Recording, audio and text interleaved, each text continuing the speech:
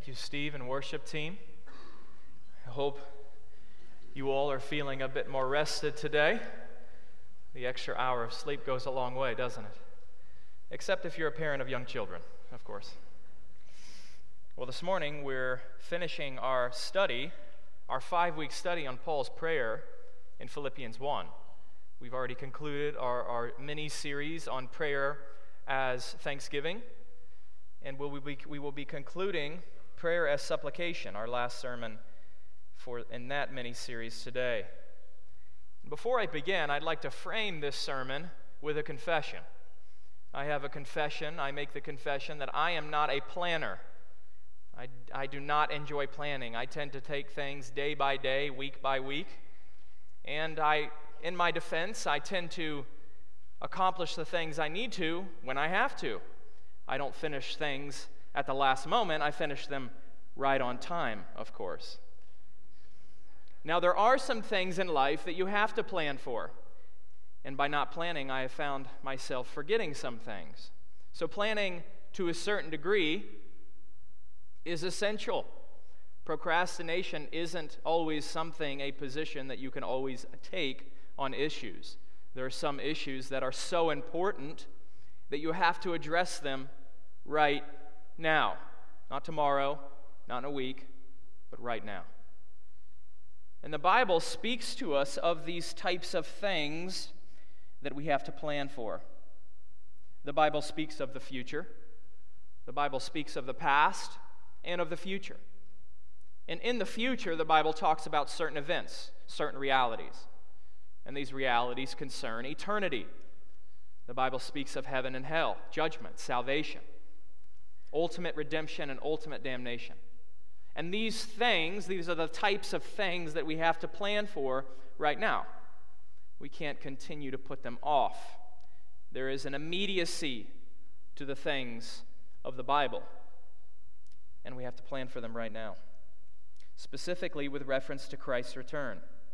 The Bible promises that just as Christ came one time, he will come again, and he will come to judge the world. He will come to save Christians and judge non-Christians. So in that light, and that's kind of how I want to frame it this morning. We'll pick this up in our application at the end. That's the general spirit that I want to approach this text with this morning. The text is Philippians 1, 10 through 11. Go ahead and turn with me there. Philippians 1, 10 through 11.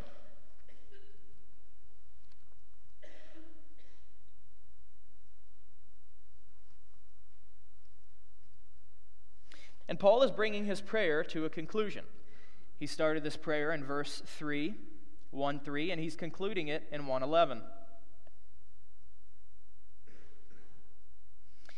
And the main gist of his prayer in 9 through 11, look in verse 9. We began this prayer last week. This is the second part of his prayer. He's supplicating. He's asking God certain things for the Philippians on their behalf.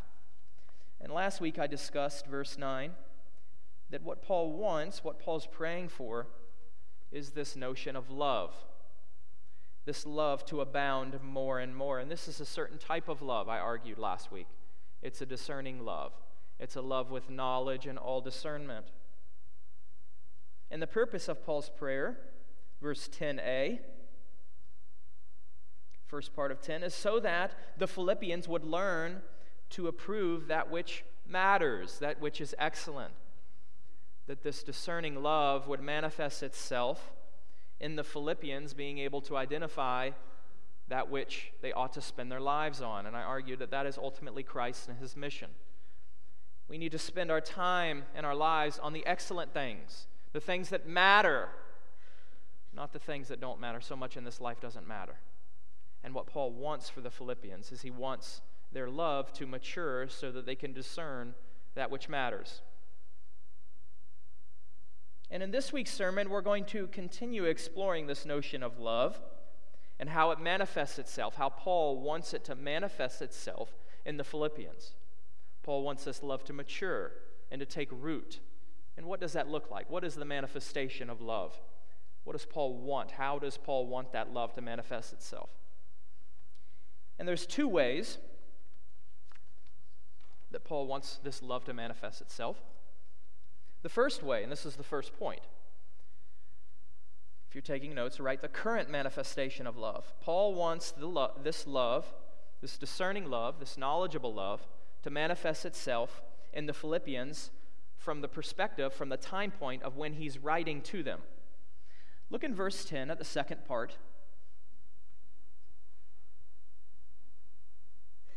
In the second part of verse 10, Paul says, "So be pure and blameless for the day of Christ." Now that assertion in verse 10 is speaking of the future. Paul wants that for the Philippians in the future, not now, not from the point of his writing. He wants them to be prepared for when Christ returns. But Christ hasn't returned yet. And so that aspect, that part of verse 10 is dealing with the future. The way Paul wants this love to manifest itself in the Philippians right now is mentioned in verse 11. And that's where I'm going to start with. I'm going to start with verse 11. Although verse 10 comes before verse 11, temporally, verse 11 happens before verse 10. Paul wants to see this love manifest itself right now, and then ultimately when Christ returns. So in verse 11, the way that Paul wants this love to manifest itself is he wants the Philippians to be filled with the fruit of righteousness that comes through Jesus Christ. First, with this notion of filling. What does this mean? This is a participle, and this is a passive participle. Passive verbs, what that means is the action of the verb is being done to the Philippians. They themselves are not filling themselves up. They're not seeking to build themselves up with this fruit of righteousness. That's being done to them. Now, who is it being done by? Who is it that's filling them up? Well, it's God. God is the one who Paul is requesting to fill the Philippians up.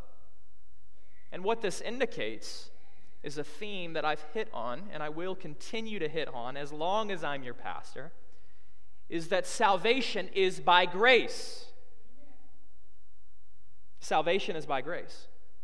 We don't fill ourselves up with good works. God fills us with those good works. Anything good you do in this life is because of God. Anything bad you do is because of yourself. That is an axiom that goes across all of Scripture. All the goodness that we have is from God. All the fruit that we give forth is from God. But more specifically, we can specify this a bit more. It's not just God who's filling the Philippians up. It's the Holy Spirit. As you know, as good Bible readers, by the way, our Bible is our middle name, Community Bible Church. Being familiar with your Bibles, you know that the Spirit fills people. It fills people up. The Spirit fills people up with good deeds. That's a common verb that we get with the Spirit. The Spirit fills persons. And in Galatians 5, Paul speaks of the Holy Spirit and the fruits of the Spirit. This notion that the Spirit produces fruit. So whenever you combine these two ideas, filling with fruit, what you get is Philippians 1:11, filled with the fruit of righteousness. This is the Holy Spirit doing this. God generally, but the Holy Spirit specifically. The Holy Spirit is applying, Paul is requesting that the Holy Spirit apply the work of redemption to the lives of the Philippians so that they are filled with fruit.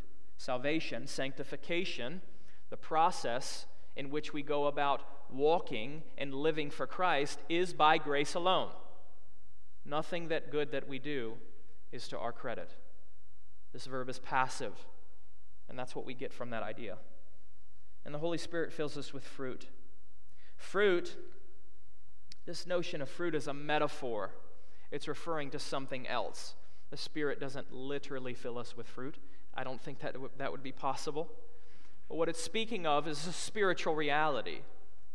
This notion of fruit is a reference to our sanctification, our growth in Christ. When the gospel gets a grip of your life, you change. And you take on new behaviors and new thoughts. And those new behaviors and thoughts, the Bible calls those things fruit. That's spiritual growth. Just as a plant gives forth fruit as it grows, so also our lives give forth fruit. So this is a metaphor, and it's an agricultural metaphor. Farmers, what you want to see is high yield in your crops. You want to see the quality of fruit being worthwhile.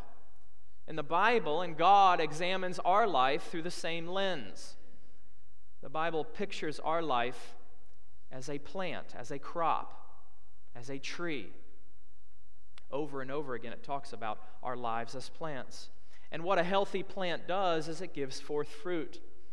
It brings value to the world. And a healthy spiritual life, a life that honors Christ, a life that has been changed by the gospel, a life that is set on grace alone, will evident forth this fruit.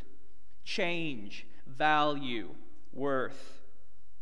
This is what Paul wants them to approve of. These are the excellent things. What matters in your life is whether your life is giving forth fruit. Are you walking in holiness? Are you doing good deeds towards others? Are you walking in good works? These things are fruit. But it's a specific type of fruit. It's a fruit of righteousness. See that qualifier there? And I take this to mean, what I believe that Paul is saying is that this fruit is itself righteous behavior. What is fruit, Pastor? Well, Paul, what is fruit? What are you talking about? It's righteous behavior. When the gospel gets a grip of your life, you live in a righteous way. You stop lying. You become a person of integrity and uprightness. Your life manifests itself this way. And the Holy Spirit fills you with this fruit. And this is the consequence of this love that abounds more and more. And this is what God wants for us. God wants this love that Paul prays to manifest itself in our lives. The proof's in the pudding. God wants to see fruit in your life. He wants you to live in a righteous way. And this fruit, once again, is by grace alone. Grace, grace, grace. Look at this last phrase. Filled with the fruit of righteousness that comes through ourselves? No. Through our own efforts? Through our own doing? No. Through Jesus Christ. Sanctification, salvation is by grace alone. This does not come through our own doing. It comes through Jesus Christ. Turn with me to John 15, verse 1.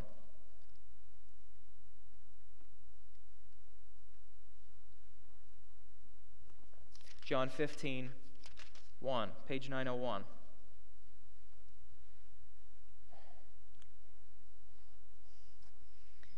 What we have here is Jesus himself complimenting what Paul says in Philippians 1. Paul gets his teaching from Jesus, so we would think that there would be symmetry between what Jesus says and what Paul says. And that's what we have in John 15, 1 through 5.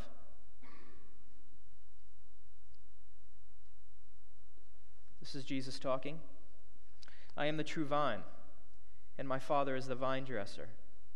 Every branch in me that does not bear fruit, he, the Father, takes away. And every branch that does bear fruit, he prunes, that it may bear more fruit.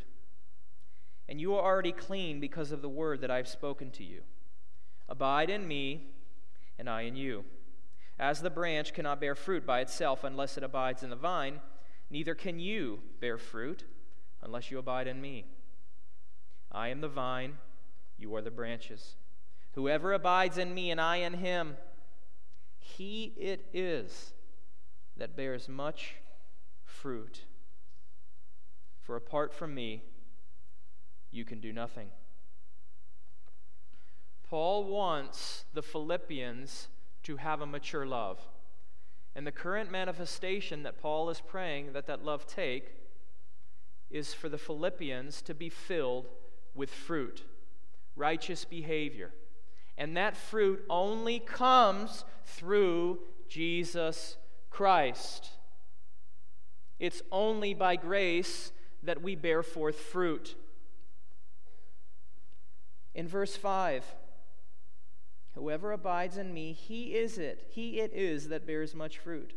And listen to this. For apart from me, you can do nothing.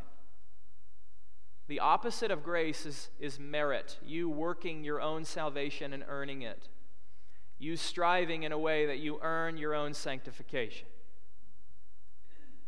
What Paul is saying and what Jesus is saying is that your fruit, the Philippians' fruit, is only because of Jesus Christ. We gather to proclaim Him and to focus on Him and to renounce our own merit. We have none. And this is how Paul wants this love to manifest itself in the Philippians. Fruit of righteousness that comes through Christ. Turn back with me to Philippians. Second point. First point is the current manifestation of love. Now Paul, in the second part of verse 10, turns his gaze future. There is a future event coming for us as Christians that is absolutely essential for our salvation. We do not believe in a cyclical understanding of history. We do not believe that things will just continue to go on over and over for eternity. We have a specific view of history. And that view of history has a beginning and it has an end. And Paul's specifying that end. What is that end? Well, the end, verse 10b, is this day of Christ. Paul wants the Philippians to be pure and blameless on this day. Paul's gazing in the future, and he looks to this day. Well, what is this day? If you're taking notes, write the future manifestation of love. This is how Paul wants this love to manifest itself in the future. This day, I'd encourage you all to read the From Pulpit and Paper this week. I go in length to explain what that means in Philippians 1:6. Read that. And in 1:10, Paul kind of strikes a different chord. The day of Christ is when Jesus returns. The nomenclature, the phraseology that we use here is the rapture.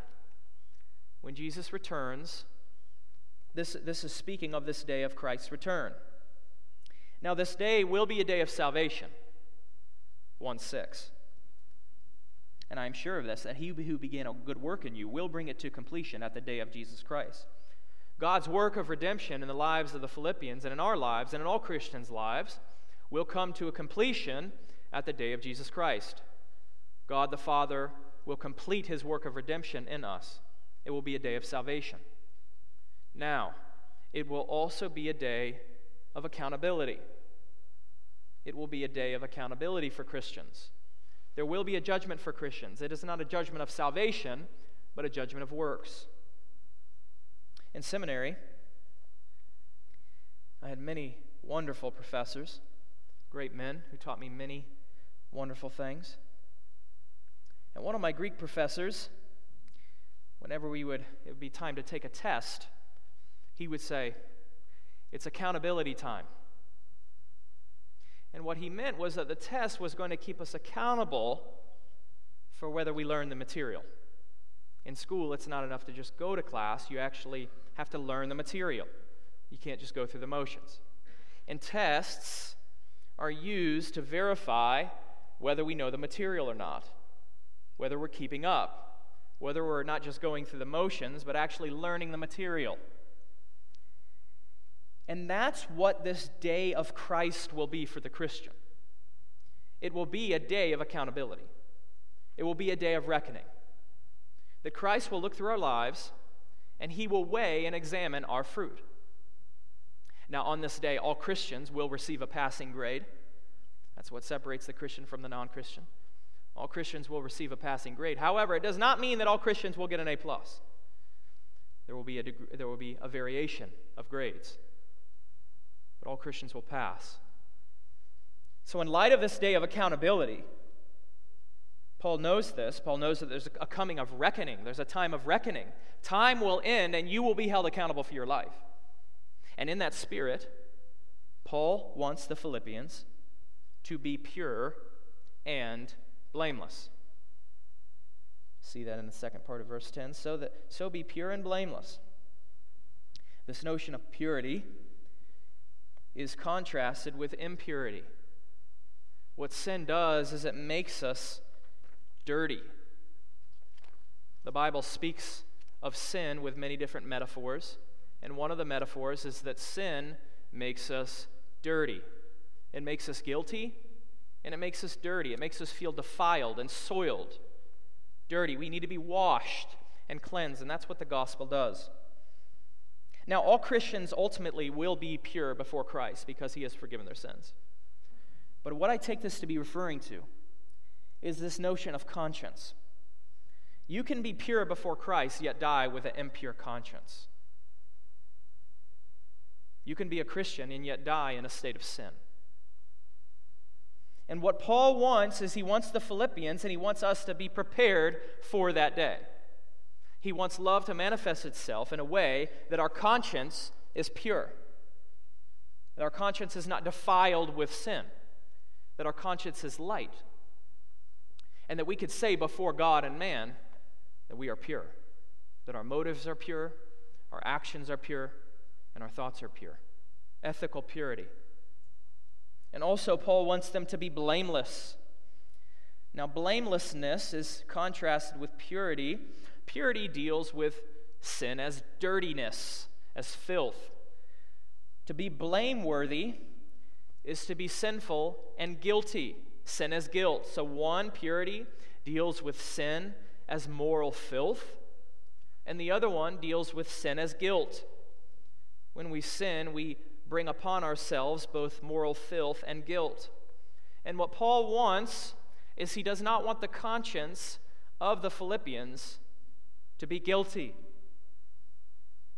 It is possible to die forgiven by Christ and yet still die with a guilty conscience.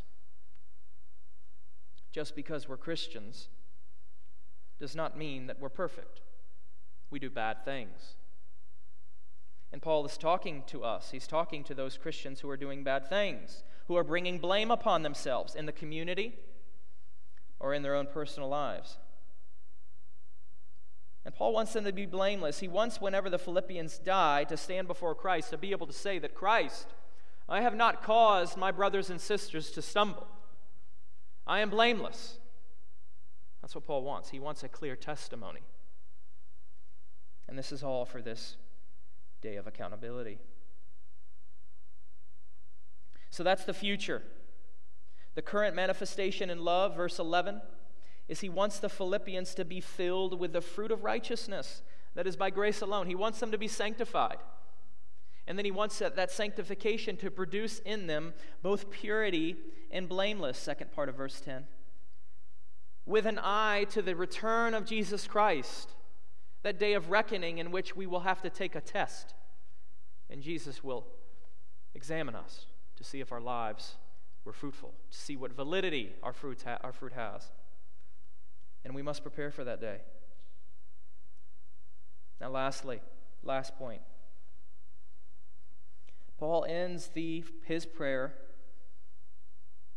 in our passage, verse 11, with a short but powerful prepositional phrase. Look at the end of verse 11. To the glory and praise of God. Pastor, what's the purpose of prayer? Why is Paul praying? Why is Paul pouring out his life for Christ and others? Why ought I to pray? What is the purpose of my life? It's right here. The purpose of prayer, the purpose of your life, is to be used to the glory and praise of God. This is my third point, the ultimate goal of love. What's it all about? It's about the glory and praise of God. That's all of what Paul's life was built upon, a singular focus to bring glory to God because of what Christ has done for him by the power of the Spirit. That was his single focus in life, and he prays in that spirit. prayer, it's essential that we understand prayer towards that end. Look what Jesus says. Go to Matthew 6. Matthew 6.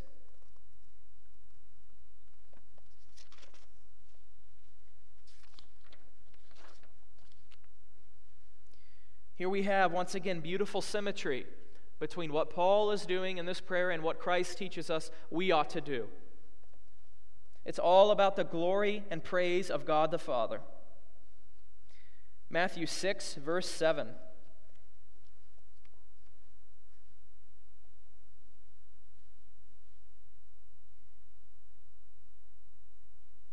And when you pray, this is Jesus talking, do not heap up empty phrases as the Gentiles do, for they think they will be heard for their many words. Do not be like them, for your Father knows what you need before you ask Him. Pray then like this: Our Father in heaven, hallowed be your name.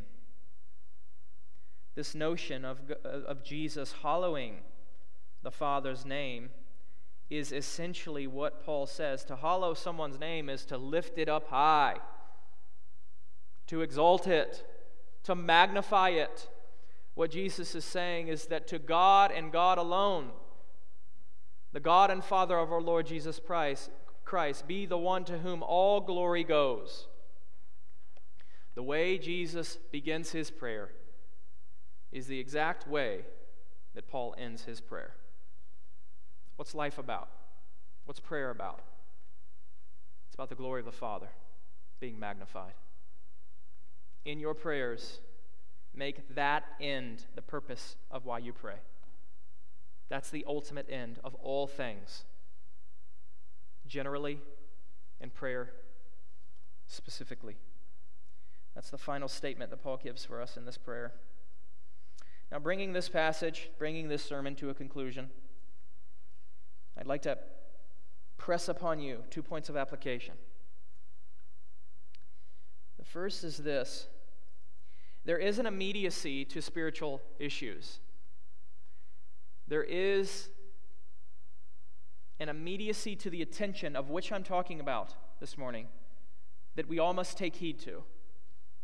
There are some things, bringing back to the introduction, there are some things in life that are so important, it is foolish and sinful to push off in the future. For the non-Christian, oftentimes the thinking goes something like, I'll get right with God later in life. This is common. Non-Christians commonly think this. I'll get right with God later on. They know that they're not living right, but they think that they can push it off. And this is foolishness. We could die at any time. I was talking with someone who lost a child, and they said to me, death can come at any time. And it's true. It's true. No one knows what tomorrow holds. No one who dies suddenly believes that they were going to die. And we need to be prepared for eternity, to see Christ. And for the non-Christian, the point of application is that today is the day of salvation. Billy Graham, the great evangelist, constantly emphasized this. Today, you need to get your life right with God. Not tomorrow, not next week, not the next day. There is an immediacy to this because it's so important. You could lose your life if you keep procrastinating this issue. And then secondly, for the Christian, there also is an immediacy for you. Christian, there might be issues in your life that you are not resolving right now. Whether that's an issue between you and your spouse, whether that's an issue with someone else. Maybe you ought to forgive somebody. You ought to apologize for something that you've done to them. But you continue to tell yourself, I'll put that off till tomorrow. If you do that, you do not have a pure and blameless conscience. We need to deal with sin right now. Issues right now. There's an immediacy to this. Non-Christian, today is the day of salvation. And Christian, do not put off sanctification, do not put off good works, do not put off holiness, do not put off apologizing to people who you ought to apologize to. Make amends now before it's too late. And then lastly,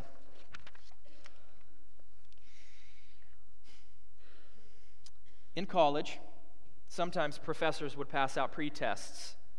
Pre-tests were kind of freebies. You take them to see how you're doing at that moment. And they were to prepare for the final test. And in the Christian life, there are pre-tests that we can take to see how we will do on the ultimate test. When Christ returns, he will test us. That will be the ultimate test. And there are things that we can do right now, pre-tests, that we can take right now to prepare for that day. And this is that pre-test. The pre-test is your conscience. Your conscience. The conscience is a very powerful tool. And I want to touch your conscience right now. You need to ask yourself, conscience, self, chance, am I dirty and guilty? Or am I pure and blameless? That's the question we have to ask. In your life, right now, does your conscience testify to you that you are pure and blameless? Or are there issues and actions in your life that nag you and bother you? If they nag and bother you, you're not pure and blameless. And Paul's hope, my hope, God's hope, is that you take that pretest right now. Stop putting it off. You have to take it right now. And you have to dig into your conscience. And that little small voice that you want to push away and push down, you have to ask God for the strength to confront it. You have to take the pretest to be ready for the main test. Father, thank you for your word. Thank you for its pointedness, clarity, power. And Father, I do pray that you would produce in us a love, a discerning love, a love that abounds more and more with knowledge and all discernment, so that we might approve that which is excellent. And also, so that we might be pure and blameless for the day of Jesus Christ when he comes to hold us accountable for our lives.